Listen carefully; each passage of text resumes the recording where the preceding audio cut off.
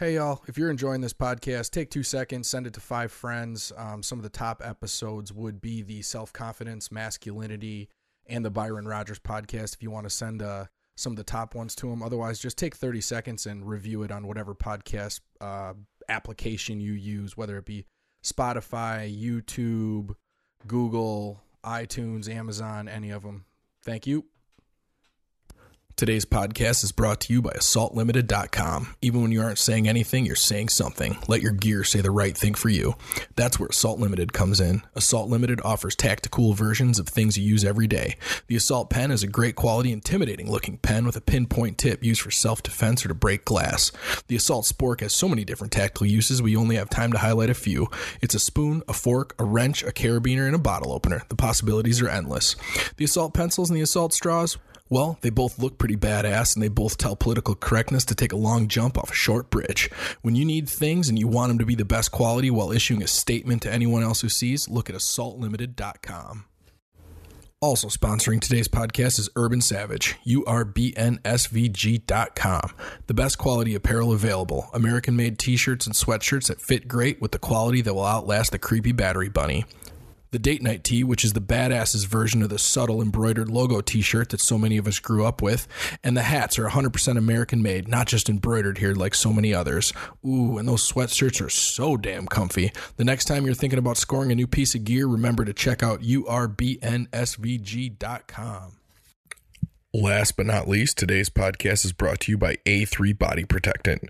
A3 was designed when Martin noticed that Hawaiian surfers who spend their entire lives in the sun had radiant, healthy skin. After plenty of awkward questions about how seriously they take their skin care, he learned the secrets. Hawaii's best secret is now available at A3Equip.com. That's A3EQUIP.com. A3 is a truly natural cream that can be used as a skin lotion, a lip balm, a hair conditioner, honestly, anywhere you want to keep moist and healthy. Get yours today at A3EQUIP.com. Proceed with caution. All doctors to the ER. Do these guys have any idea what they are talking about? Get squared away.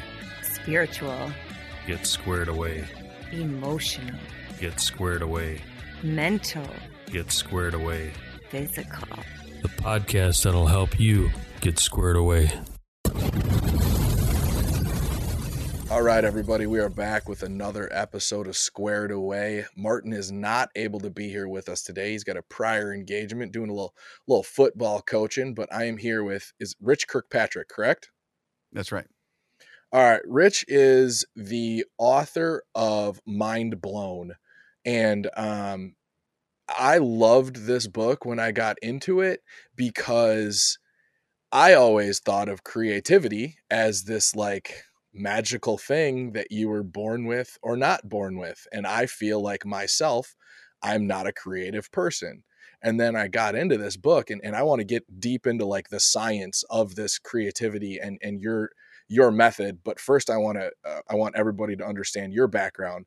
But I love that creativity does not look the same in everyone. And a lot of what I have done in my whole life is considered creativity.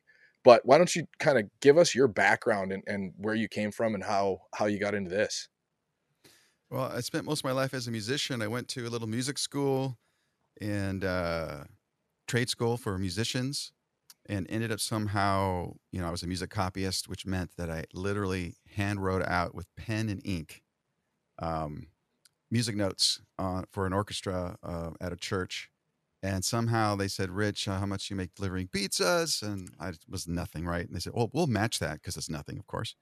And over the years, so I've been a musician, also a jazz musician, and, raised a family doing that, worked in organizations, which caused me to go into management, where I had dozen people to manage. Like, how did this happen to this creative person? And I was in kind of a real restrictive environment for a creative person. So I was always asking questions and getting in trouble. Always had a good heart, I thought. At least I'm not the worst person on the table, but I'm always asking a question.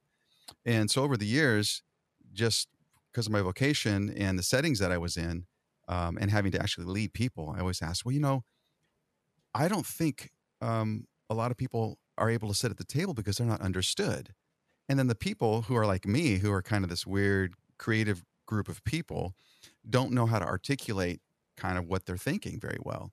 So as time progressed, I wrote a book for church musicians called The Six Hats of the Worship Leader.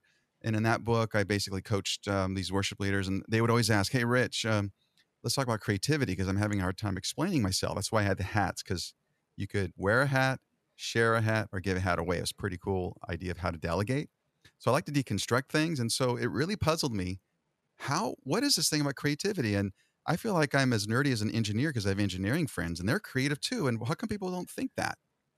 And so anyway, as I was getting a master's degree in leadership, which I went to get because I wanted to figure this stuff out, honestly, um, I was started research in the creative process, and it ended up in a book, but also just self-discovery about, what is this thing called creativity and how does it fit into life and work and all aspects of life. I was surprised to find out. It's funny that you said you feel like your engineer friends, because that's the first thing I thought of when you said that you like to start breaking things down. And the hats, I'm like, this guy's like an engineer at heart, but an engineer. So what I was saying was, the first thing I thought of was this guy's an engineer. He's an engineer disguised as a creative, or a creative disguised as an engineer. I don't know one or the other. Well, that's where I have a robot and a wizard in the book to basically identify the fact that there's two ways we start creativity. Some of us are the robot. We're like the scientist or the engineer. We have to have a process set first because it's very technical. It's not something that just happens. Like music is technical. I have to know what tempo and key and who the audience is and all these different details before I even get started. And others of us are like the wizard, where we just have an inspiration and we just are able to run with it. Like, hey, let's plan a party for our friends tonight. And something comes up and we're just like, and it's in the moment. And what I discovered by studying this creative process is that the brain will work the same way down the road as you're walking the journey, but you start in two different ways. And you described something that I always seen about myself. I feel like I'm an artist on the outside, creative person, but an engineer on the inside. And so I feel like I've had to keep these two groups of people, the bridge, I guess that's what, maybe I'm the bridge and bridging science and magic. But you've got it right there. And engineering is very creative though. I played hockey growing up, so I always just thought my creativity went to all the head hits and stuff like that. I just assumed that, maybe if I was creative at one point, it just, that part of my brain is the part that took the damage. But then my daughter is the wizard, like you said, between the wizard and the and the robot. She doesn't care about any of the technical stuff about music, but she will get on any instrument and pick it up in a day. Mm-hmm. But I think that for some people, that's almost awful because they never have to build the technical prowess to then become the practiced musician, right? Or the practiced artist or whatever. Yeah, that's what we call the preparation phase. Is there's a point, depending on how complex or whatever you're doing, you prepare. It's kind of like building the skyscraper. You got to get all the groundwork underneath. It takes a year or two before that's even done, before you start scaling it up. And musician, I went to music school. I had to learn lots of fundamental things before I even went there to even get in the music school.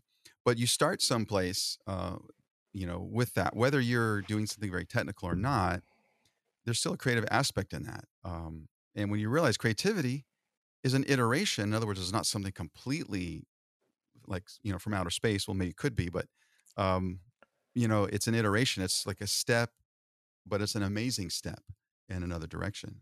So your daughter's taking steps, and maybe she'll stick with one of it and be performing in front of thousands of people. It was tough at 18 to get her to perform in front of 3 people in the living room with her violin, but I digress. The fact that there's 100 or 1,000 professional musicians who everybody knows of at a time, but then there's probably 100,000 people that were doing stuff like what you did, and just the musicians that are playing the background tracks in song and stuff like that. Like that amazes me because from the outside, not being in any sort of musical industry, I would never think about the guy that has to write down the music, right? But there's got to be tons of jobs like that. Well, that's a job that's kind of AI took that over in like the 90s, unfortunately. But it is, you still have to orchestras now. It's on iPads and they scroll, but you still have to have a person that is a music librarian or knows enough, or someone has to have that as another additional hours on their job description, like any job that you get hired for. But yeah, there are things like that, like the producer. They was one to capture something on a microphone, and then but that person then has to mix it and then mastering even after the guy's mixed it. You might have three different people: a person record it, person mix it, and then a person mastering. Mastering is where they take the music that's done and mixed nicely on very fancy speakers, and they put them on these POS speakers that we all listen to because we can't afford our AirPods, and that's how. And then that guy gets to make sure it sounds good after the $1 million have been spent on recording this album, so that we can kind of enjoy it on AirPods. But yes, there's people behind the scenes that are taking a lot of technical. So you could be the creative person that's the marionettes. You have all these people doing the technical part. If you're very lucky to be that person, that's pretty cool because you're thinking at a higher level. But there's creativity that happens at all levels, I think. So where did the idea come to dig into this creative process, and where do you even start? Because that's not something where we can just go, oh, you're right. Like if we want to dig into the cardiac system in the body, like we all kind of have a little bit of an idea of that, but where do you start with this? I start with it by explaining creativity this way, that it's really just another word. It's just a word to describe what people do when they thrive. So it's kind of more of a generic word, and I think we give it credence for. Being creative is being human, in other words. It's being what you naturally do when we are at our best. When we're at our worst as people, we break things. And sometimes you got to break things, but breaking things, breaking relationships, breaking, we're not able to have conversations, or we have literal war. War is anti-creativity because it basically takes what people do and it breaks it literally, but also kills the people that make things. And so it's kind of a bad thing. So creativity is the best part of humanity that actually makes things and adds things to the world that are of value. And in any field that you are, it's about, building something, building a family, building your friendships. And so you got to start with thinking that creativity is really something I'm going to see as a person, I'm a better version of myself, or the best true version of myself. So that's a good place to start. And once you think of it that way, then what's dehumanizing is anti-creativity. That's another way. What is not creative?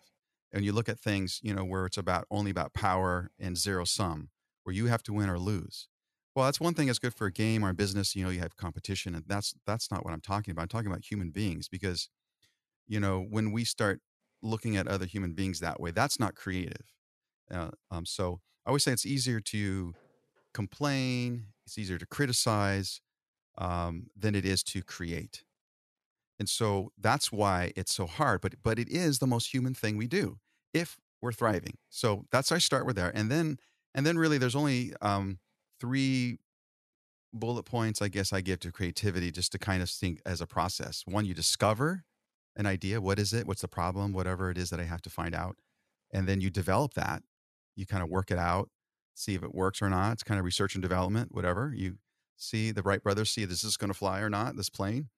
And then you deliver it out to the world. Now that we've tested it, we try to get it out to the world. And that looks like a 1, 2, 3. But as people, we realize we have to go backwards sometimes to fix things. We have to realize, hey, we delivered it out, but it's not quite ready yet.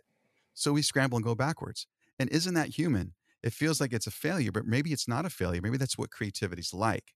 So that's what I feel the creative process is important to learn, because when we make what we consider U-turns, sometimes what we're doing is actually progress. And if it's kind of like, I don't know hockey, but you have certain plays you make and you are creative in them and then they don't work. And so what do? You go back and watch the film and say, okay, we're going to try this approach this time with this team or whatever. And it's very creative. It's very much problem solving. So that's part of it. But there's one more aspect of it that I think is interesting because a lot of people are innovative. I think like Zuckerberg, who could be a villain too in some James Bond movie, really, right? Yeah. But he said, move fast and break things. But I don't think that's creative because he thinks innovation is just progress is moving forward no matter what the cost. You have to ask two questions. The first question is what's the problem to solve? What's the problem to solve? And that's what Zuckerberg asks. That's what near me is Silicon Valley. That's what these guys ask all the time. But what they don't ask, what the artist asks is, what's the human pain to address? The humanity to address, the pain. And so that's why a bad breakup song, we're all going, oh man, I don't want to listen to, I'm lucky I'm alone listening to the song, bringing back a memory of something. We need that. It serves us in a way because it addresses something that's real about us, even if it's a made up story. But when we're only looking at innovation and not art, then what those two bridges, the science, innovation, and the magic, the art, if we're only looking at either of those, it's the artist who has no audience because he's not seeing who's listening, or it's the innovator who's just breaking things and moving forward and not caring about what the consequences are to people. If you could do both, then you're going to really find something, the genius of how people do our best when we do our best. So it's both taking those two things. And so I think that's creative process is saying, I'm starting this out. I'm asking, not only this needs to be fixed, this problem here, but also what's going to rally us? What's going to keep me going? What's human about this? And that might change either of these sides. And having that tension of something has to work, but also something that, has to mean something to me, I think is where real creativity is. And that's where the creative process, if we practice it and learn what it is, I think we have more freedom to look at what we think is failure as just being people. Do you think that the current level of distraction and consumption is detrimental to creativity? Oh, without a doubt. Now, I'm a person who has ADHD. So a distraction is it's going to happen without that. And I had like the first Game Boy. So my wife, we bought it at Target, stood in line at Target to get, it was amazing. She let me buy it. So it was very cool way back in the day, but it was a cool thing, like a Switch today, kids listening, and distractions. Sometimes I don't think distractions are bad. I think they're human. Reading could be a distraction, reading fun stuff. Like it used to be comics, right? There was baseball cards, or for me, it was Star Wars cards. I was so nerdy as a kid.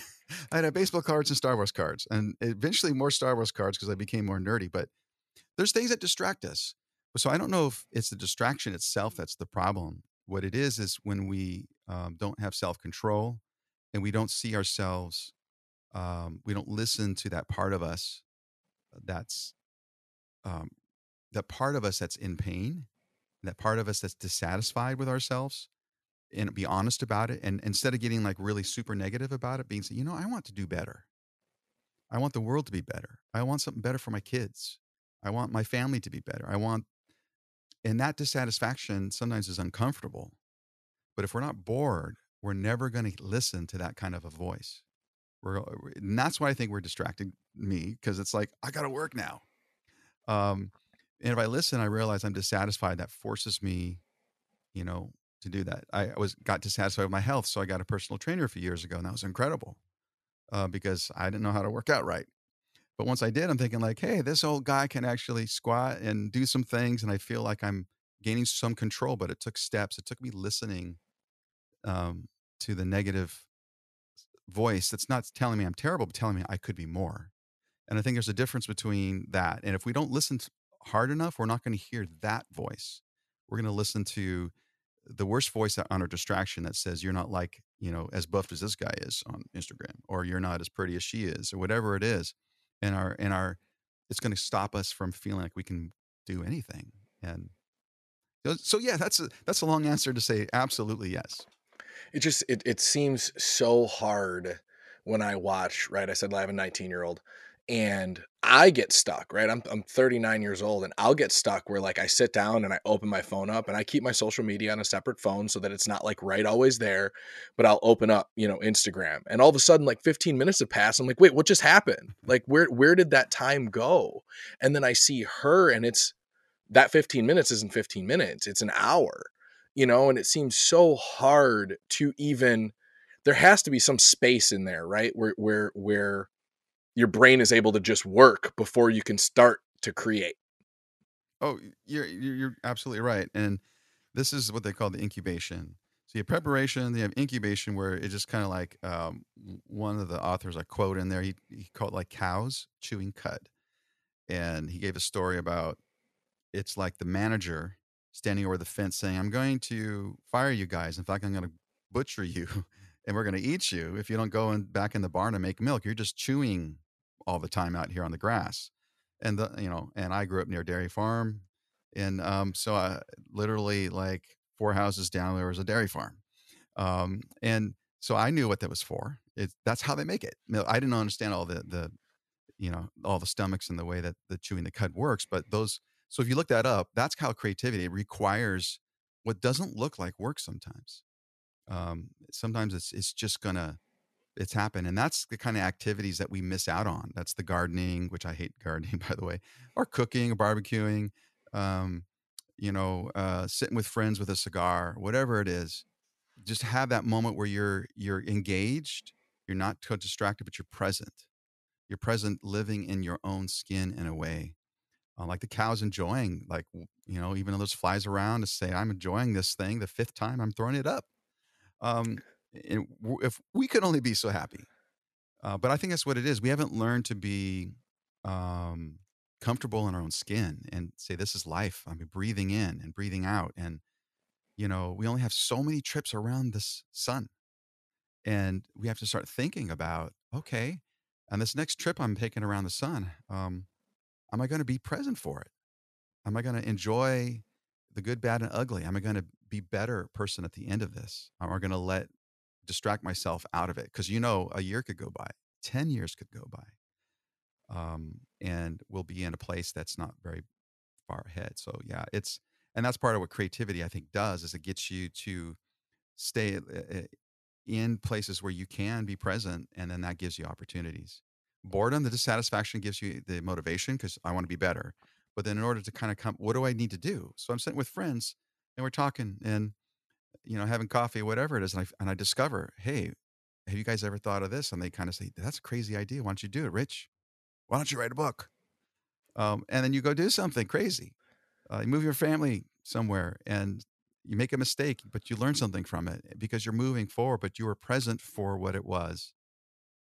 So yeah, being present is kind of the antithesis, but it's not being present in a way where I'm completely working every moment. It means that I'm being human at the moment. I can just sit down and laugh at my little puppy I just got because he's funny.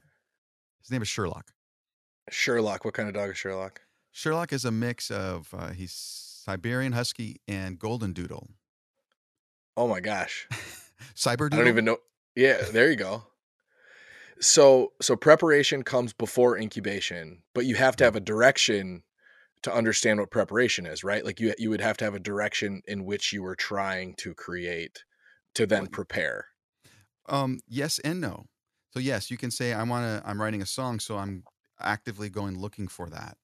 There's this idea of invention versus intention. So invention is like discovering what's around you and saying, okay, um, like going diving for a shipwreck and saying, "Oh, look what I can use in here and sell or keep. It's cool."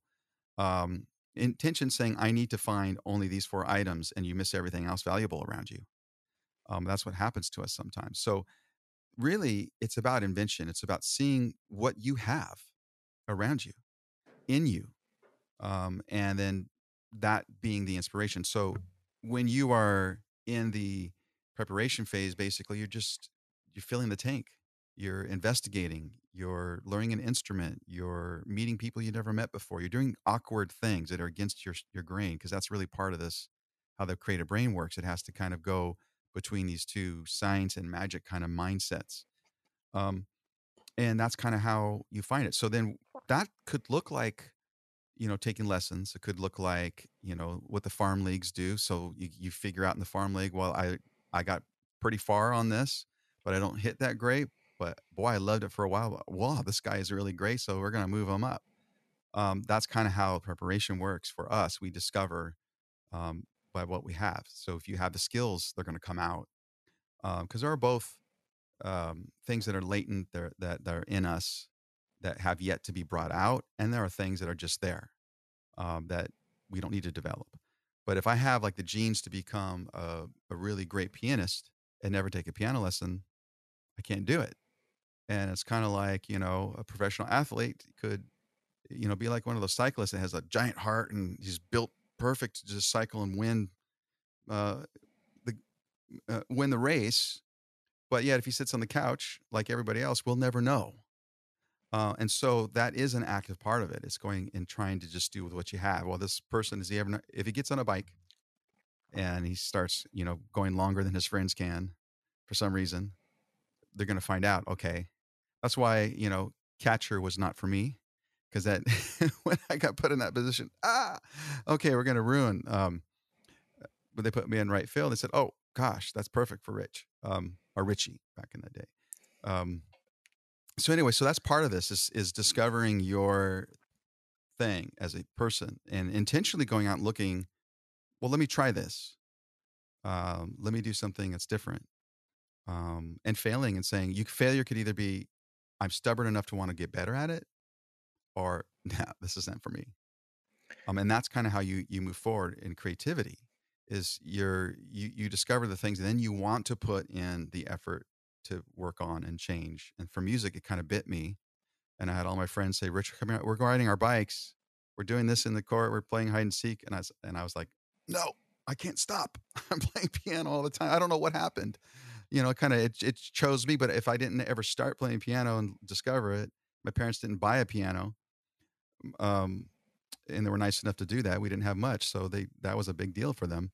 I couldn't have fed my kids the way I did the last, 20 something years of their lives. That's interesting to think about. In the book, I think it's called Becoming Superman. They delve into the actual physical aspects and combined with the mental aspects of becoming a super athlete. Michael Phelps and all these people that are just the absolute top of their performance. And someone like Michael Phelps has the mental aspects to just dig in and work for hours and hours and hours, but he's also genetically built for swimming. If he would have, been on the basketball court or on the hockey rink, like he would have been good, but he wouldn't have been that good. He wouldn't have been that dominant. And a country like Australia actually puts their kids through a physical aptitude test and then takes their bone densities and their weights and their heights and their, from elbow to wrist and whatever else they do for measurements. And they actually give you a percentage score of what sport you should be playing.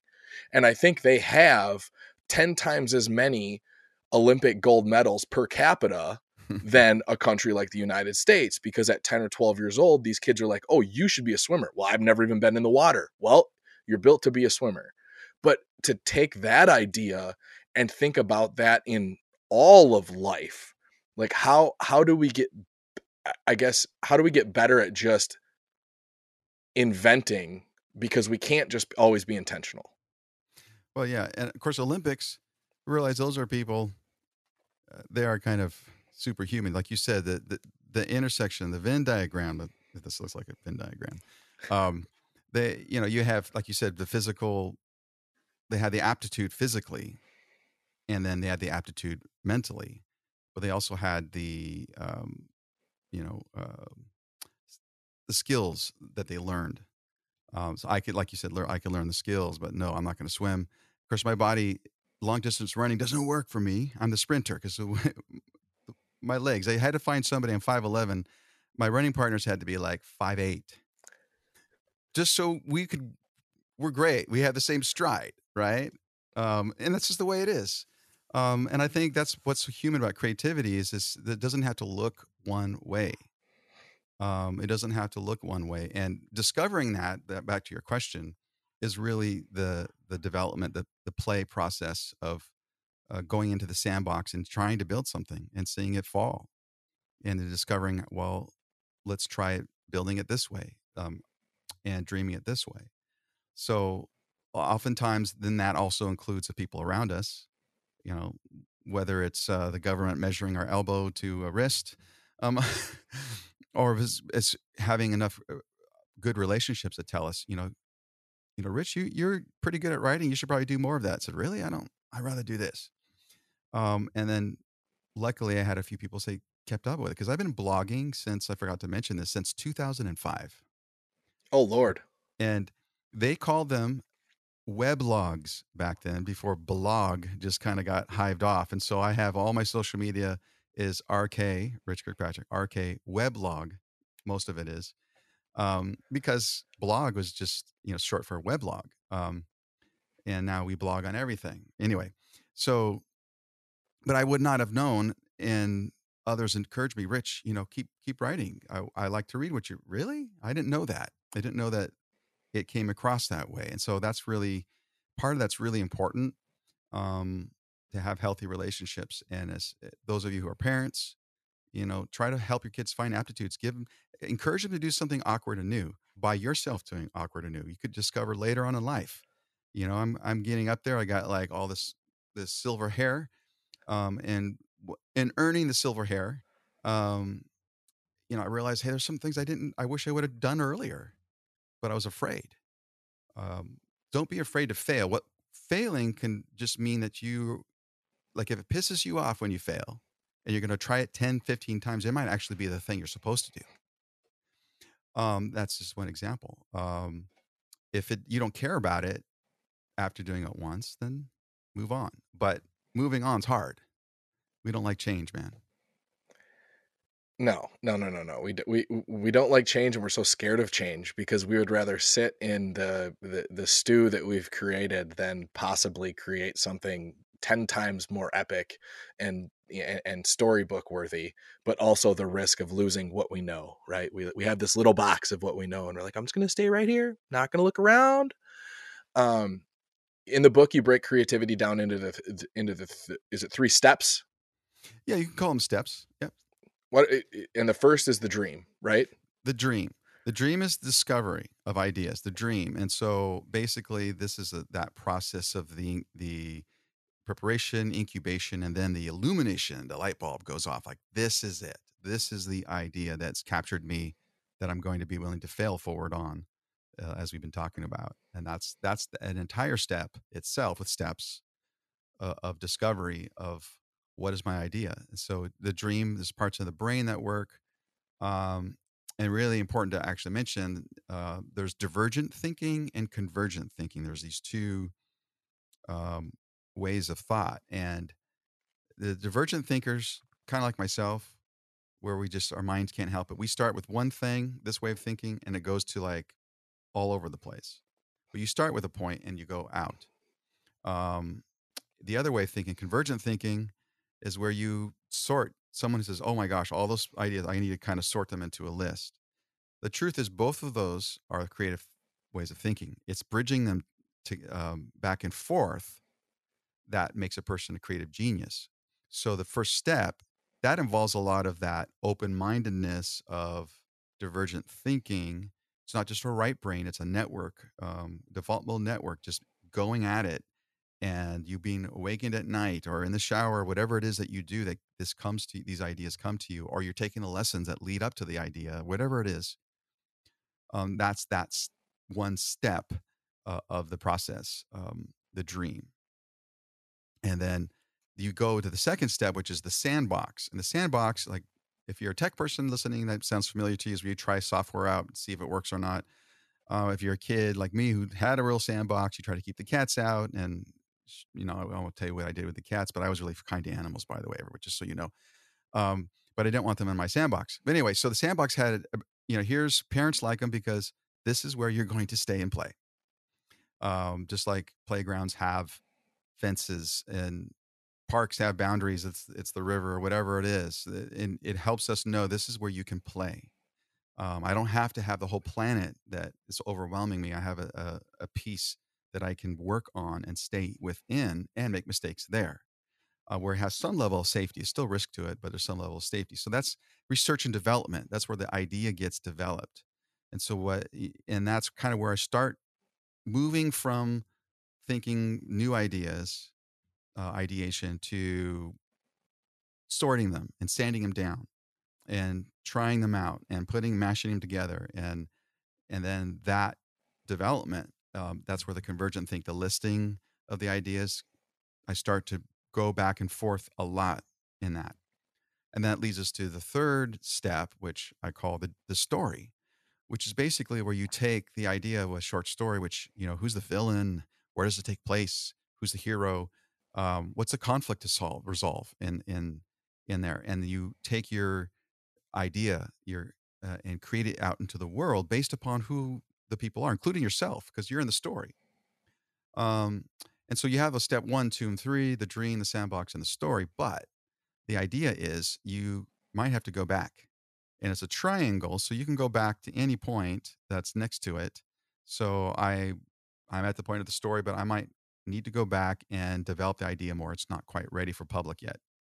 Or I need to go and rethink the idea completely. This worked, but it's not who I am. I'm not going to be able to sustain this. It just isn't me.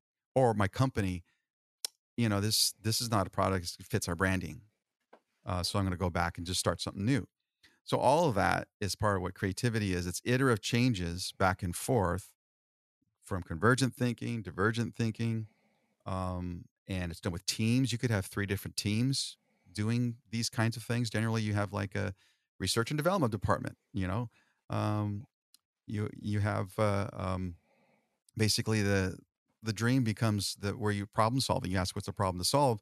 That's kind of where you get the client. Okay, they help you with that, and then the delivery is kind of also out to the world, the client, and then to their audience.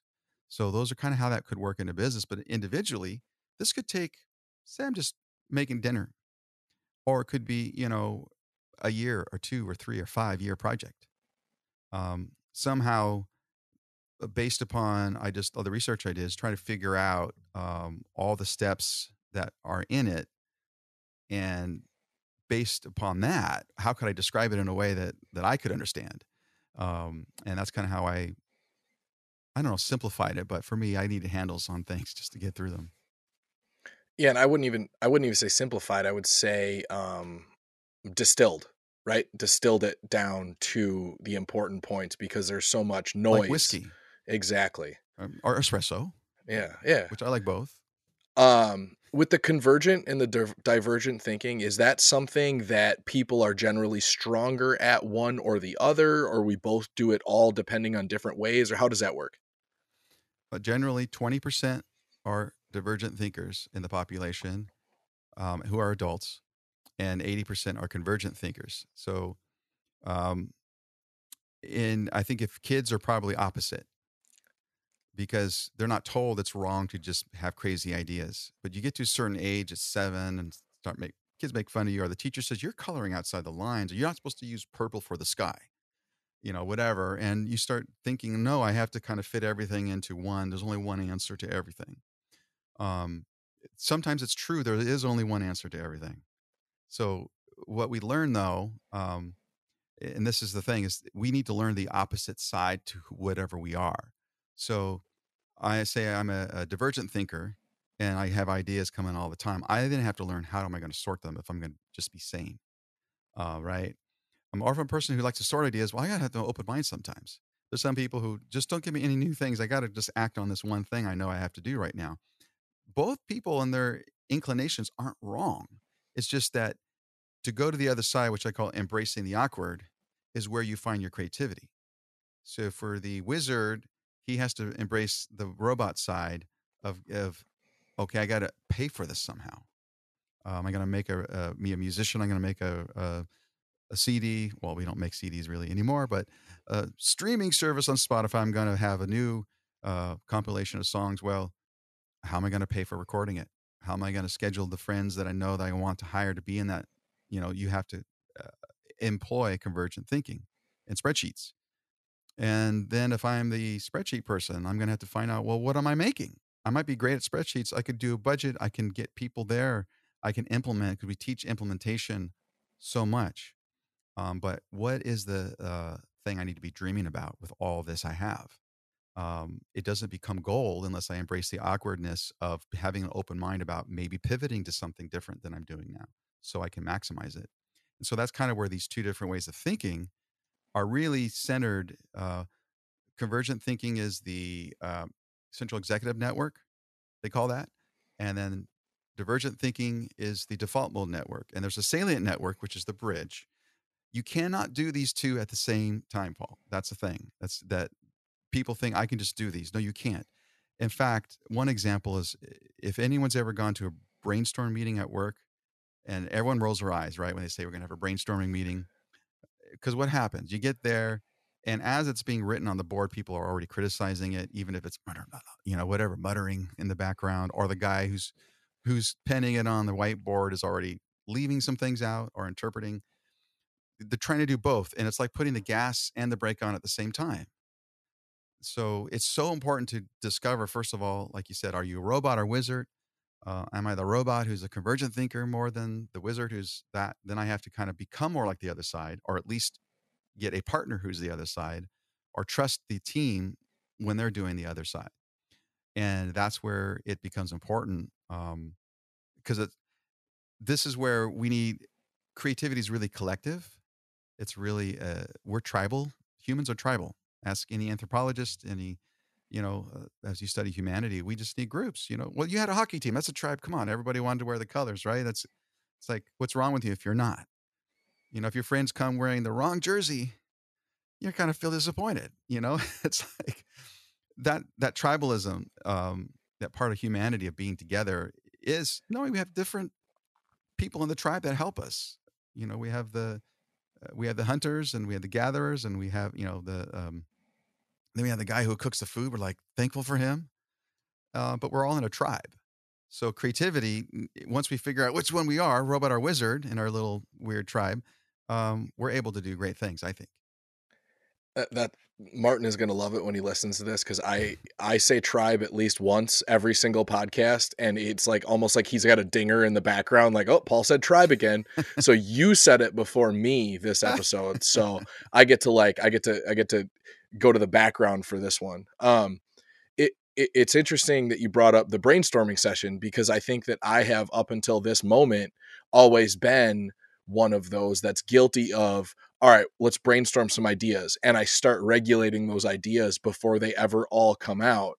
And which means I am putting the brakes on while I have my foot on the gas, versus I'm going to try to improve, keeping my foot on the gas, writing all the stupid ideas out, no matter how stupid they are, and then start to sort through, well, this is ridiculous. This might not be ridiculous. Part of this might work over here, but I have 1000% been guilty of doing that throughout my life. So I thank you, that right there, that tidbit was like, and that makes sense. But it's not a wrong way of being. Here's the thing. It's just a timing. It's just when it happens. Yeah. That it's important. And that's the other thing about this. Don't get mad at the people who are critical. We need them. You want the engineer to make sure the bridge is sound, that the roof stays up on the house. And so that kind of thinking is so important. And here's one of the interesting things. I share the story in the book. There's a guy who's like a Fortune 100 executive who raised his hand in a meeting I was in sharing this material, actually. And he said, Rich, I thought that artists want no boundaries. And I said, you got to be crazy. It's like saying, I call it the blank canvas panic attack. Like, I just have this blank canvas and I don't even know what size it is. In fact, I don't even know if it's a canvas you want me to paint. You're just saying, Rich, make something for me. Well, what's the budget? Well, when is it due? So, so limitations and boundaries and that way of thinking, convergent way of thinking is really part of creativity. Just like someone picks up what's a Picasso's, his little handlebar thing that turned into like horns, for a bullhorn, seat with, handlebars and a seat became this famous painting. Well, he looked at it and kind of like, I have a limitation. What can I make out of this? Invent something from it. But all that to say is, it's not wrong to think either way. It's just knowing that that's my superpower. So I need to then dial that down to let this guy or this gal who's different get their place at the table too. And don't let them hog it. Otherwise, get nothing done. It'll go all over the place. But having those periods of time, it could be 2 different meetings for some people, just to get practical here. Could be we have an idea meeting. All we're going to do is do ideas.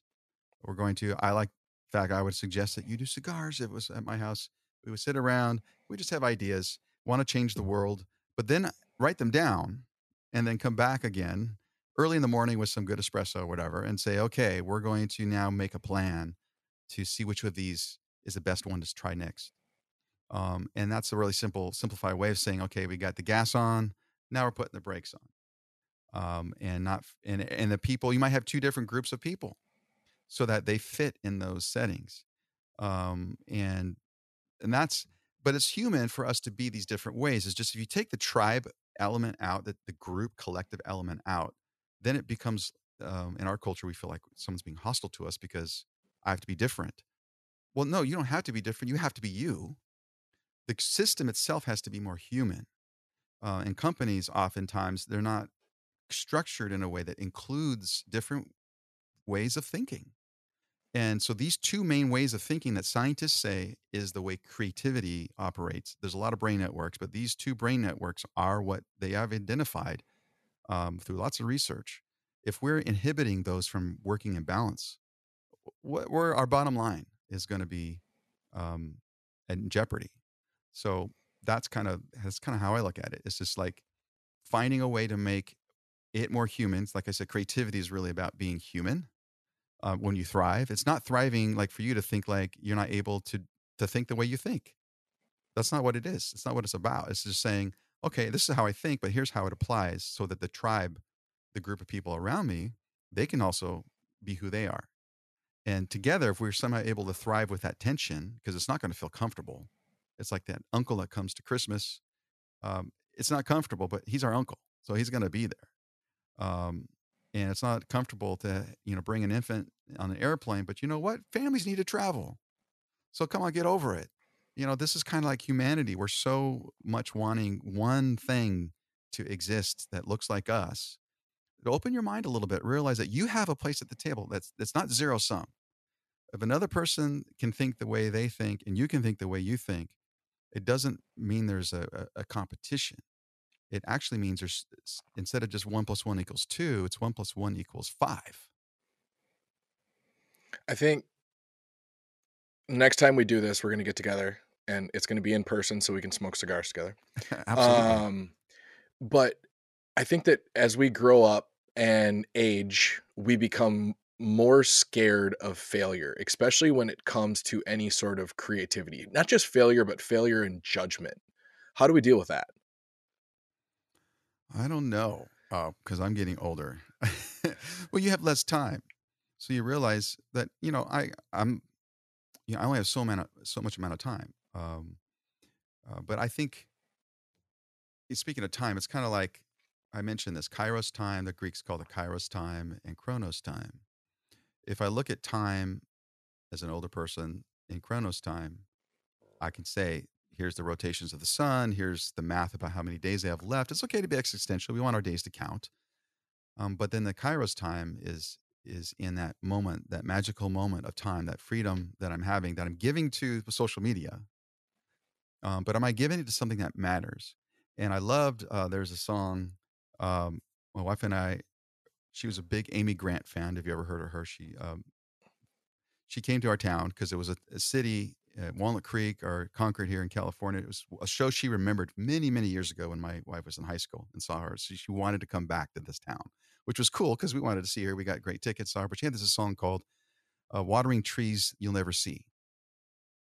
So I think we could expand the mistakes we make to look at, like, we are watering something that going to go beyond our time frame.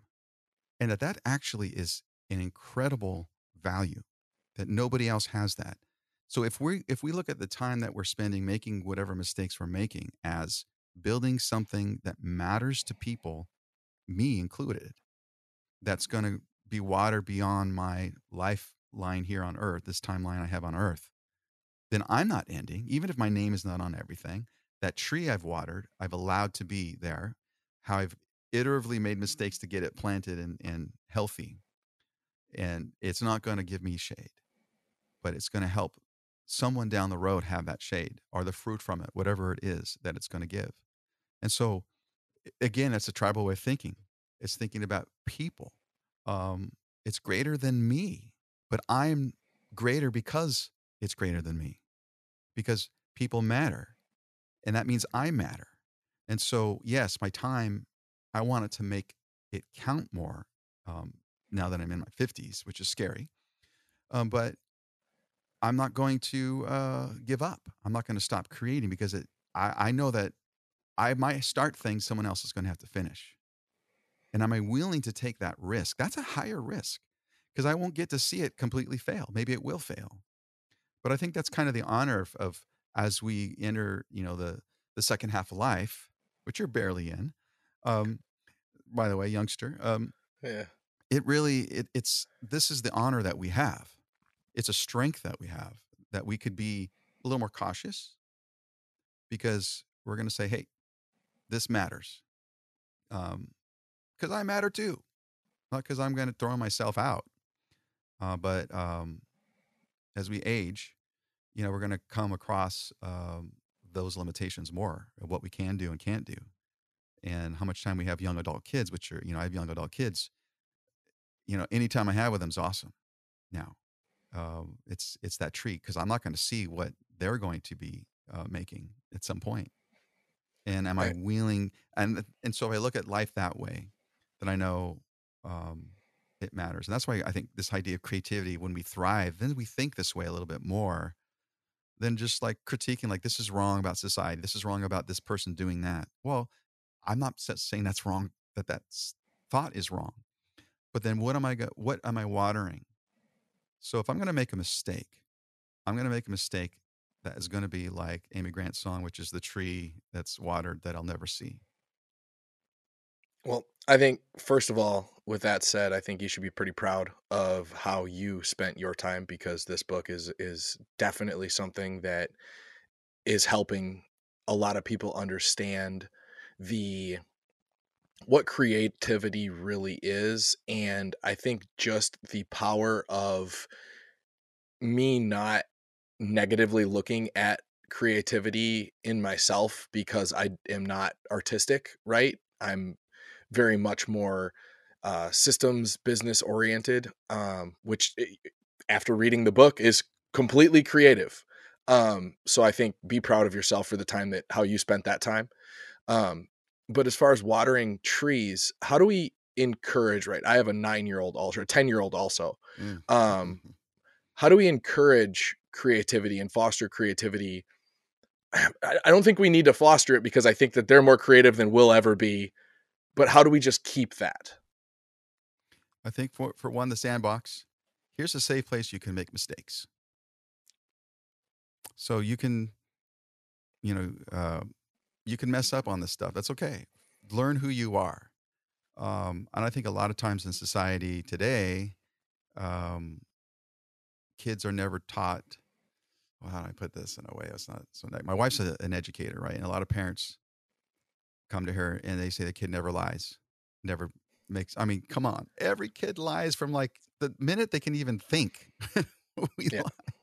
That's just the fact. The fact of the matter is, so it's not in the child failing, like lying. That's the problem. It's in owning up to being alive as people. So for a parent to say, apologizing to my child for me messing up allows them to know that they can mess up. And creativity is all about making these mistakes. And so if they see me try something new and say, I tried this and I failed. Oh my gosh, I'm so embarrassed.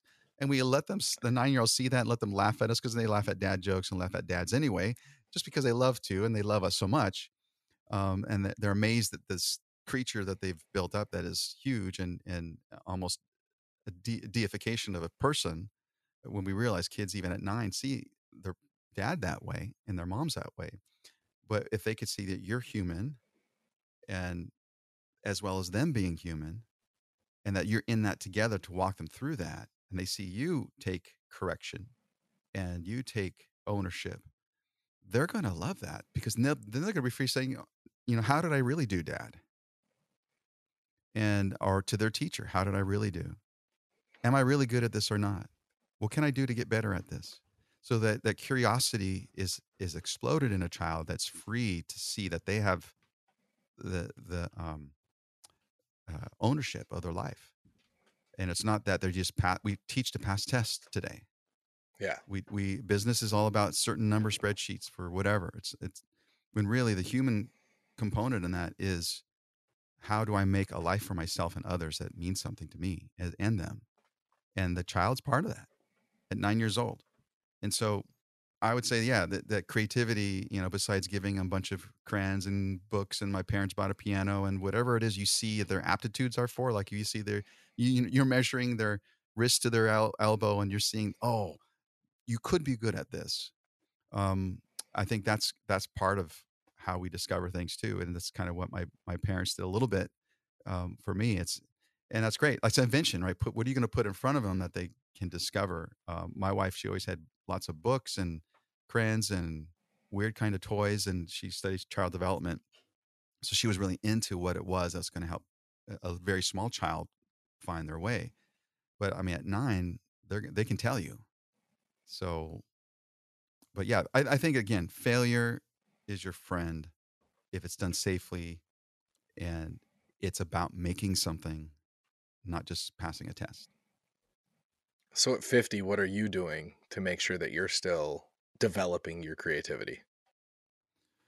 Well, for one, I never thought I could write a book like this. I got a degree through the pandemic because I was trying to figure out what to do. I quit my job.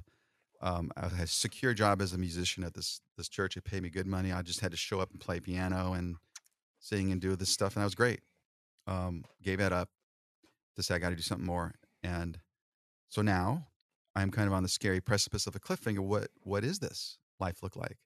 How do I scale helping people, maximize their creativity? And so, like even this next week, I'll be talking to some HR people because I'm really concerned about how I can encourage how people work together. So what I'm trying to do is put myself out in a whole different way than what I've saw myself as, which was just this artist. So now I need to see myself now as I guess I would say kind of a consultant, coach kind of person who is there. And so this is new. It's like a new skin. And some people say great, and most people don't know I exist yet, but that's okay. That's the scariness of it. I used to think that you got beyond 50 and things got simpler. And I have 2 older brothers, and looking at their lives and talking to them, there's no comfort level you're going to get to. So the second half of life is all about reinvention. And so I am just, the short answer, Paul, is just I'm in the middle of it, and I hope it works out. And I'm hoping that I also enjoy the ride as well. I think that right, the necessity is the mother of invention, right? And I think that there is such a need for what you're doing in a business setting, because there are so many benefits to being single-minded and only looking at the spreadsheet angle and not looking at the humanist angle. But when you start to look at the humanist angle, you build sustainable growth versus just the growth that is going to get the stock options to go higher for this last quarter, right? And as we build, as some people like you and consultants like you come in and talk and say, hey, if we start to creatively look at problems and we start to look down the line, and how do we build a workplace of creativity and acceptance and openness? And yes, there are going to be people that come up with awful ideas, but guess what? There's going to be 20 awful ideas and then one amazing idea. And if we're always telling everybody about how awful the awful ideas are, then we are never going to find that amazing idea. So we need to treat them all the same. And just all this humanist angle in business, I think that right there, you're like at the tip of an iceberg there, and the iceberg is so massive of what's needed there. So I think that's an amazing angle that you're taking, and I think that you have a lot of room to grow in that. Well, that's what I'm looking forward to. This is that it could be the tree I'll never see, but I hope I can at least see it stick up a little bit out of the ground. Right? Yeah. I think that I got everything out that I wanted to get out. I think that the convergent and the divergent thinking was really almost an aha moment for me. I think that, with our listeners, a lot of them are service, law enforcement, retired military. And I think that just listening to this and understanding, hey, what you guys are doing to solve problems, that is creativity. And a lot of this stuff isn't necessarily what we think of as creativity, but you are being creative. And once you embrace that and you're like, oh, I could develop this 100 times over, right? Whether it be in that sandbox, working through different ways to problem solve in whatever your mode of work is. So I thank you a ton. Tell everybody where they can find you and tell them about the book. Okay. You can find me at rkblog.com. And the book is called Mind Blown, Unlock Your Creative Genius by Bridging Science and Magic. And at the moment, I think there's a special on Amazon that if you have Amazon Prime, you can get the Kindle for free. But it's also available in audiobook and paperback too. There's so many free. I don't have a Kindle, but every time I'm looking up, oh, I want to read this book, there's a free Kindle. Oh, there's a free Kindle. I'm like, maybe I need to buy a Kindle just for the money that I spend in books. You can read on your smartphone. You can read on your Android or your iOS device or your computer. Kindle app is free. Those of you who already spend money on Amazon, no plug for Amazon, but I think I get a little bit of royalties for you just getting it free. Perfect. So. Awesome. So everybody just go buy it. And if you're not a Kindle reader, or if you're a Kindle reader, just download it. Thank you, Rich. Is good because people are busy, and you can do it in bits. That's actually how I read books. Me too. And you get to listen to this guy's soothing voice for 5-6 hours. It's great. Thanks, Rich. Thank you, Paul.